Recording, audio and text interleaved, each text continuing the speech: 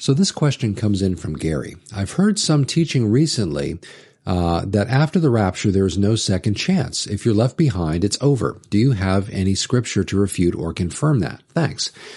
Great question. Thanks for asking that, Gary. Yes, I think that this is a good question to ponder.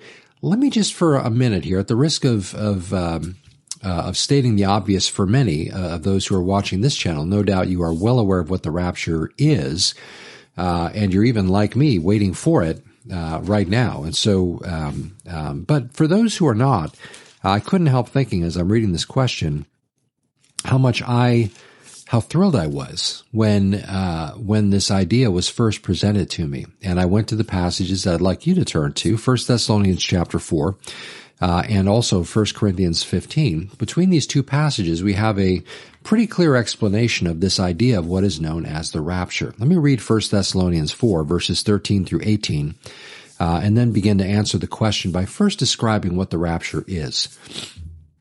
Paul writing, "But I do not want you to be ignorant, brethren, concerning those who have fallen asleep, lest you sorrow as others who have no hope.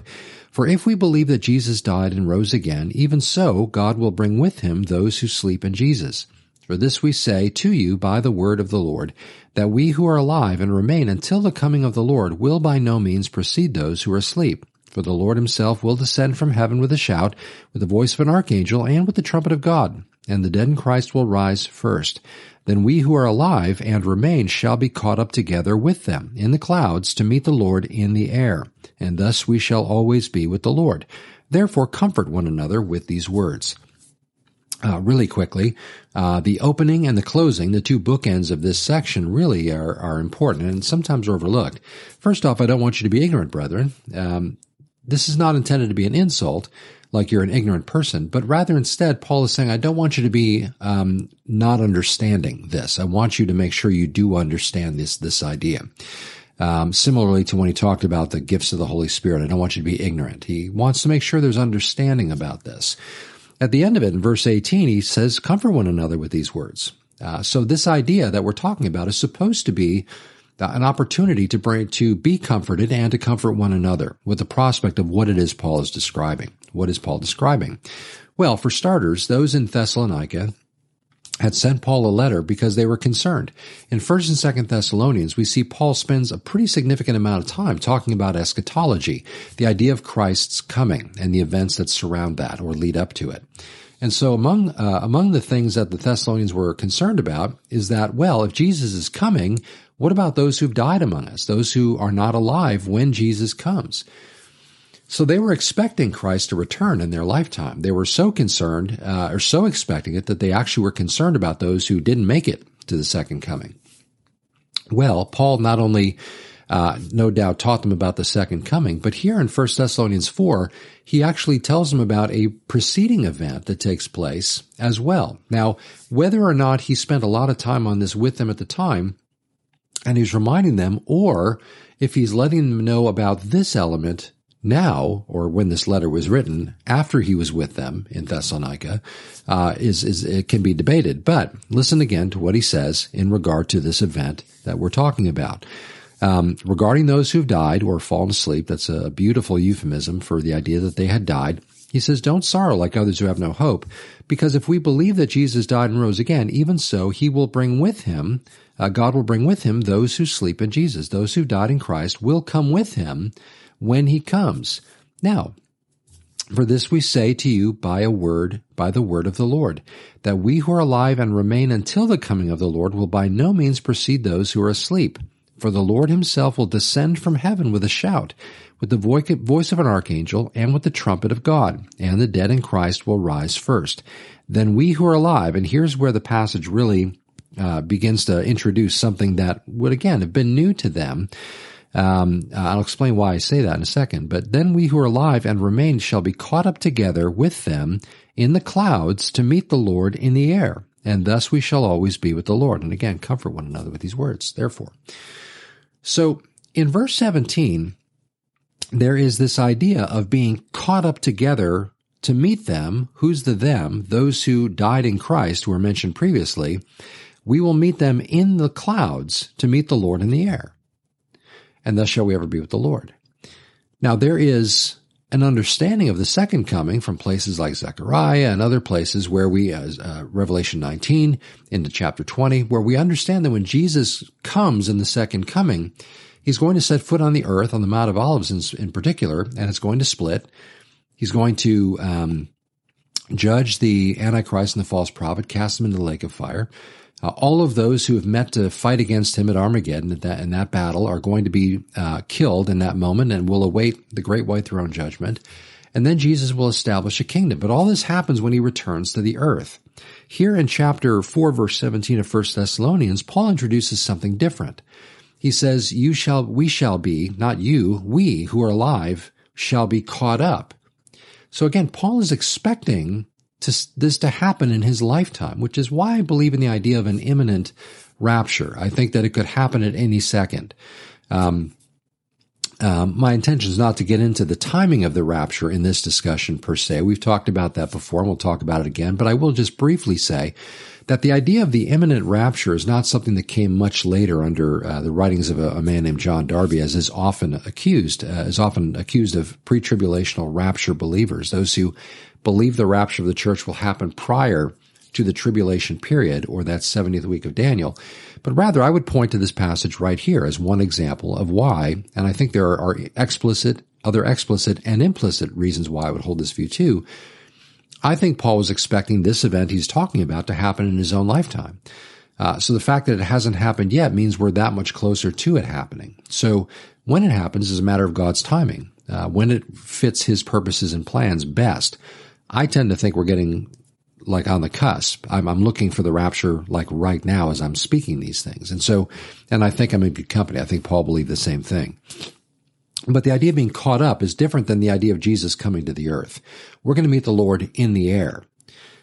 Just to further a little more on the conversation about the timing of the rapture, there are those that believe that this event, this being caught up, would happen kind of simultaneously with the second coming. We would be caught up to meet the Lord in the air en route to his returning to the earth. That is one view. Another view is that Jesus might return to snatch away his bride, catch us up. The word harpazo is the word there in the Greek for caught up. Harpazo is the Greek. The Latin is rapturo, and we get our English word rapture from that Latin term that ultimately is taken from the Greek term. That is its origin. But others would believe that the idea of the harpazo, or the catching up, the rapture, would happen at maybe the midway point of the tribulation period, or maybe a little bit after the midway point. Mid-tribulation or pre-wrath would be those two views. Or again, like myself, there are many who hold the idea of a pre-tribulational view, the idea that we will be snatched away prior to any part of the 70th week of Daniel, the tribulation period. But the rapture is, again, the idea of being caught up to meet the Lord in the air. It is different from the idea of his coming to earth. And so therefore we see this as a preceding event to the second coming.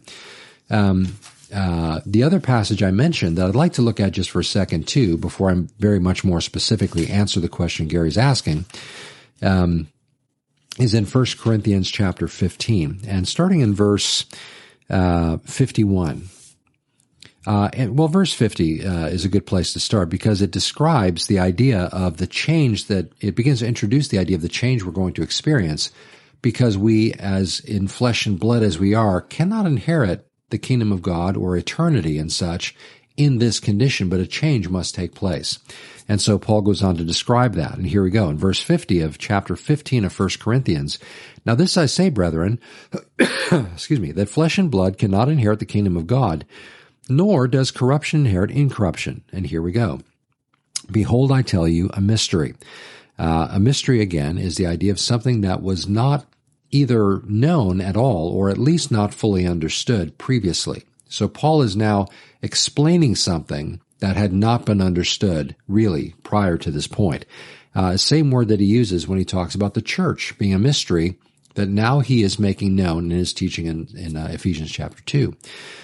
So the idea of a mystery, we shall not all sleep or die, but we shall all be changed in a moment, in the twinkling of an eye, at the last trumpet. For the trumpet will sound, and the dead will be raised incorruptible, And we shall be changed, for this corruptible must put on incorruption, and this mortal must put on immortality. He goes on to describe more about that. Of course, the great victory over death and the grave that Christ has accomplished. That not only does he experience because of his own victory over the grave, but he shares that victory with us, in that we also conquer death by virtue of his finished work. And so the idea of our being changed, the dead in Christ rising, and then we're also changed in that same moment. Again, very similar to the discussion in 1 Thessalonians. And so this is what the rapture is. The idea of, in just a split second, trumpet sounds, we're snatched up to meet the Lord in the air. Those who have died in Christ will go first, and then those who are alive at that time, again, if this happened today, the church age saints would be snatched up right away, and then we would be snatched up immediately following them, so fast as to not likely be noticed, but just in this, there is a sense of order in this. But we're changed immediately, and we are glorified, and we are now fit for eternity. And when Christ does return, again, as Paul said in 1 Thessalonians, we will return with him. He also talks about this to the Colossians and such. When Jesus returns to the earth in the second coming, we will come with him, glorified as we will be at that point. One other additional thing before I get to Gary's question specifically is that there is some debate as to what about the Old Testament saints, those who had died looking forward to Messiah, and that those who died in faith and under the Old Covenant. Will they be raptured, or will they be resurrected at some later point? I tend to think they'll be resurrected at a later point. I think that the rapture is just for the church age, but the resurrection of the Old Testament saints will happen either contemporaneously with or immediately before, but somewhere right about that time, we'll see them resurrected as the kingdom is established. Mostly because the kingdom was first promised to them, to the saints in the Old Testament who died in faith. They are those who will enter the kingdom, as well as any Jews in the New Covenant who come to faith in Christ in the New Covenant era. And so this is a promise first to Israel, that we who are part of the church are grafted on the vine. Now, in concert with answering Gary's question, I kind of almost slipped out with the answer as I just said those last words. Let me clarify something here when I talk about Jews in the New Covenant. Any Jew who comes to Christ under the New Covenant becomes part of the church because they are saved during the church era. They are Messianic Jews. They are completed Jews, as the term is sometimes used. The idea is that they have come to believe in their Messiah just like we have. I would encourage you to read places like Acts chapter 15, where a discussion about some of these things was the focal point. But if you are saved in the period of time between Jesus' ministry, or not ministry, but really Acts chapter 2, after the resurrection, the coming of the Holy Spirit to indwell believers, you could say the gospel era, because in John chapter 20, Jesus breathes on these disciples, the 11, they receive the Holy Spirit, and they are now born again in the New Covenant sense of the term. So from that point on, ultimately until the rapture of the church, anyone saved in that period of time would be part of the church. That would be part of the church age believers, those who are indwelt by the Holy Spirit during the period of time I just described. Now, what about the question? Is after the rapture, is that it? Well, I presume what we're saying, what Gary's question is, and I can't ask him this. Maybe I should have before I answered the question, but I assume what we're asking is anybody saved after the rapture? It may be that you're asking, is there another rapture, or is, what happens to those who get saved after the rapture? There's no second rapture. There's just the rapture of the church, and then there's the second coming at the end of the 7-year tribulation period. But are people saved after the rapture? The answer is yes. People will be saved after that period of time. And if you would, join me in Revelation chapter 7. In Revelation chapter 7, at this point, by the way, I will let my bias be made known. I think that at this point the church is gone. Again, I believe in a pre-tribulation rapture. There are those who would believe in a mid-trib or a pre-wrath view or a post-trib view. Of course, there's always the amillennial view as well. But in terms of those who would believe in a literal 1,000-year reign of Christ and a rapture that happens prior to that installation of the kingdom of the millennial kingdom, I hold the view of the earliest view of the rapture. In other words, it happens prior to that period of time. So, by the time we get to the period of time after the sixth seal, I think we're gone. I think we're gone before the first seal is broken. We've talked about that in the past, and you can kind of chase that down if you want to see some of our previous discussions on that. But let me just invite you to look at Revelation chapter 7, where John says, after these things, in other words, after he saw the breaking of the first six seals, after these things I saw four angels standing at the four corners of the earth, holding the four winds of the earth, that the wind should not blow on the earth, on the sea, or on any tree. Then I saw another angel ascending from the east, having the seal of the living God. And he cried with a loud voice to the four angels to whom it was granted to harm the earth and the sea, saying, do not harm the earth and the sea, nor the trees, till we have sealed the servants of our God on their foreheads. And I heard the number of those who were sealed, 144,000 of all the tribes of the children of Israel were sealed. And he goes on to list 12 tribes. It's an interesting list that is different from the listing of the 12 tribes is different in many cases. Sometimes Dan and Ephraim are not included. Sometimes one or the other is included. Sometimes Joseph is included with his two sons. Sometimes it's just his two sons are named and that kind of thing. So interesting study in itself. But the 12,000 from each of the 12 tribes are listed. And then in verse 9, after these things I looked, and behold, a great multitude which no one could number, of all the nations, tribes, peoples, and tongues, standing before the throne and before the Lamb, clothed with white robes, with palm branches in their hands, and crying out with a loud voice, saying, salvation belongs to our God, who sits on the throne, and to the Lamb. All the angels stood around the throne, and the elders and the four living creatures, and fell on their faces before the throne and worshiped God. And they go on to worship, and it describes the worship, and it's just this glorious scenario. Now, there are many, and I'm kind of in this camp, but there are many who say, well, these from every tongue, tribe, and nation are the fruit of these 144,000 who are sealed with the seal of the living God, who are on the earth during the time of the tribulation.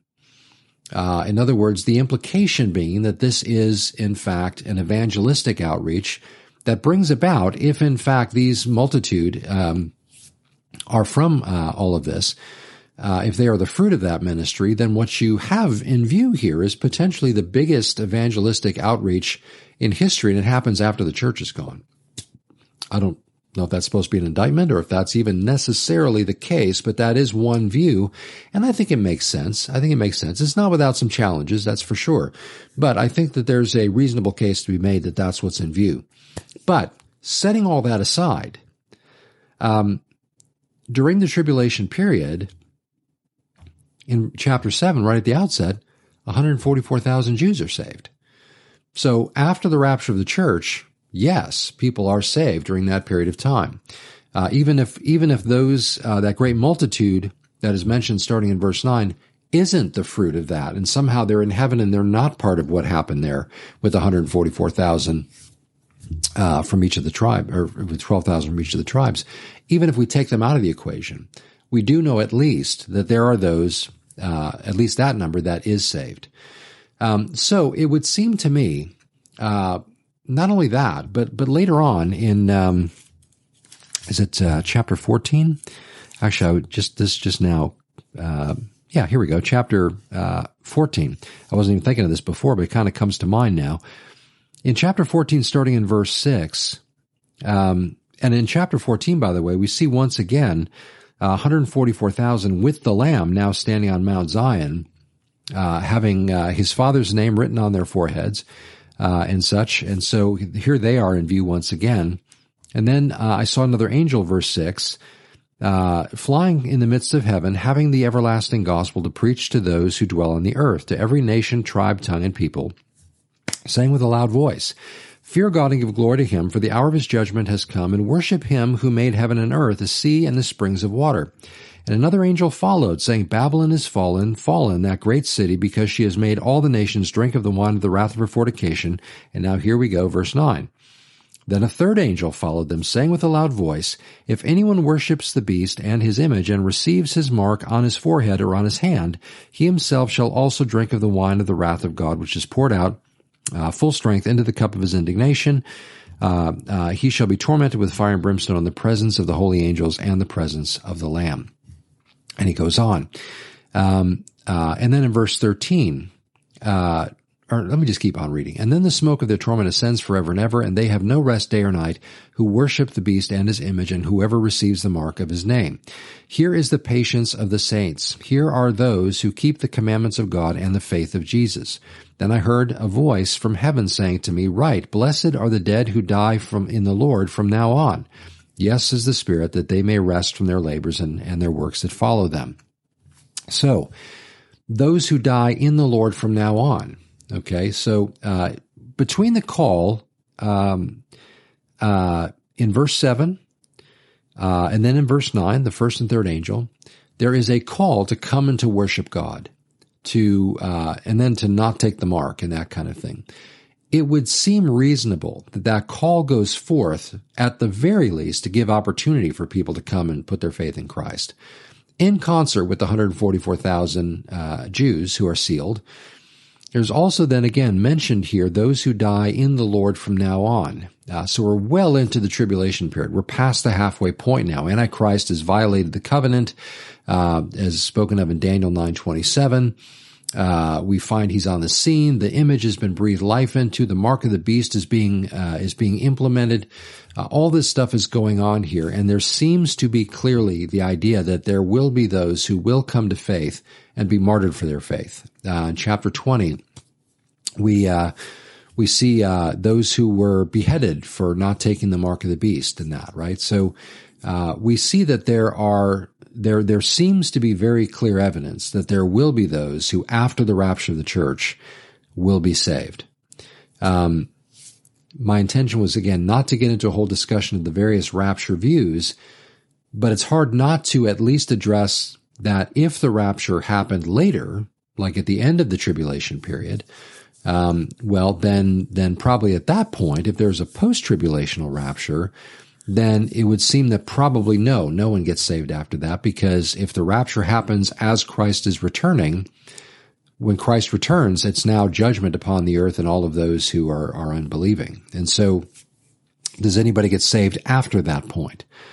Not really, except, potentially you could argue in the millennial period, because there will be people born during that period of time who themselves have to put their trust in Christ. Many won't and will be deceived by Satan when he's released after the 1,000 years. So there will be some that will, no doubt, believe, but there will also be many who don't. So there's just other elements that could be brought to bear based on your view of when the rapture happens. I happen to think the pre-tribulational rapture best fits, sort of the overall scope of eschatology. But there are those that hold different views, and for reasons that we all believe we have valid reasons for our position. And so, I don't want to discount that. It's just that I don't hold those later views. So my answer to your question, I guess maybe I'll qualify it that way. My answer to your question is that with the rapture being at the beginning or before the beginning of Daniel's 70th week, at some point, yes, there will be those who will be saved afterward. And I think those passages would bear that point out. So there you go. And I think that view probably also fits into the mid and pre-wrath views as well. I guess I don't recall for sure. I couldn't reference a book or writing a page number that I remember really addressing this question in any of the books I've read on that. I'm sure it's there, but I'm just not remembering at the moment. But my sense is that anything other than maybe a post-tribulational rapture view would probably answer the question regarding those being saved after the rapture of the church as being in the affirmative, even though they may hold to a later rapture view. So I might be wrong about that, though. So, but in any case, there you go. That's my take on it. So for what it's worth, there you go. Thanks for asking the question, Gary. I really appreciate that. And If you have any questions that you'd like to ask, you can certainly do that. You can email me at info@calvarychapelfranklin.com. Gary and many others leave their comments in the comment section on our YouTube channel. You can do that. You can also follow on our Telegram channel. And if you want to ask questions there, that's a good place to do it as well. So you can look up Parsons Pad Podcast on Telegram, and you'll find us, and you can subscribe to the channel, and you can ask questions and all that kind of thing. So, and these same videos get posted there as well. So, all right. Well, thanks for watching and listening. I really appreciate it very much. I love the questions, and I love being able to open our Bibles together and consider some of these things. And I do hope you'll take the time on your own to consider these things and do some digging in and seek to understand the best you can as well. So praise the Lord. Father, we thank you for your goodness. We thank you for the grace that you have shown us, grace without which we would have no possible chance of standing in your presence, but rather instead, because of what Christ has accomplished, what Jesus did for us on the cross and taking our penalty upon himself, we now have been declared justified by your grace, received by faith. And so we are grateful beyond words, and we are grateful for all eternity for the gift, the beautiful gift of salvation that you have given us, something that has not been achieved or earned by us or any works that we've done, but rather instead fully by your grace and the finished work of Christ. And so we thank you. We stand upon it. We rest in it. We anticipate eternity and being able to stand in your presence unafraid and unashamed because of it. And Father, we are so grateful once again. What can we say but thank you? So we pray that, Father, in the days that are coming, that we would be all looking, regardless of what our position might be, that we'd all be looking for the bridegroom to come for his bride, that we would be excited at the prospect of seeing Jesus. Again, whatever view we have on the timing of that, Father, we would just pray that as any bride would be thrilled to death at the prospect of seeing her bridegroom, so too would we when it comes to seeing Jesus, that we would be yearning for the day that we are snatched away to go be in our heavenly home. So thank you, Lord. We love you and praise you, and we bless you, and we thank you that we will be with you for all eternity. So thank you for all of this, Father, in Jesus' name. Amen. Again, thanks for watching. We'll catch up with you next time.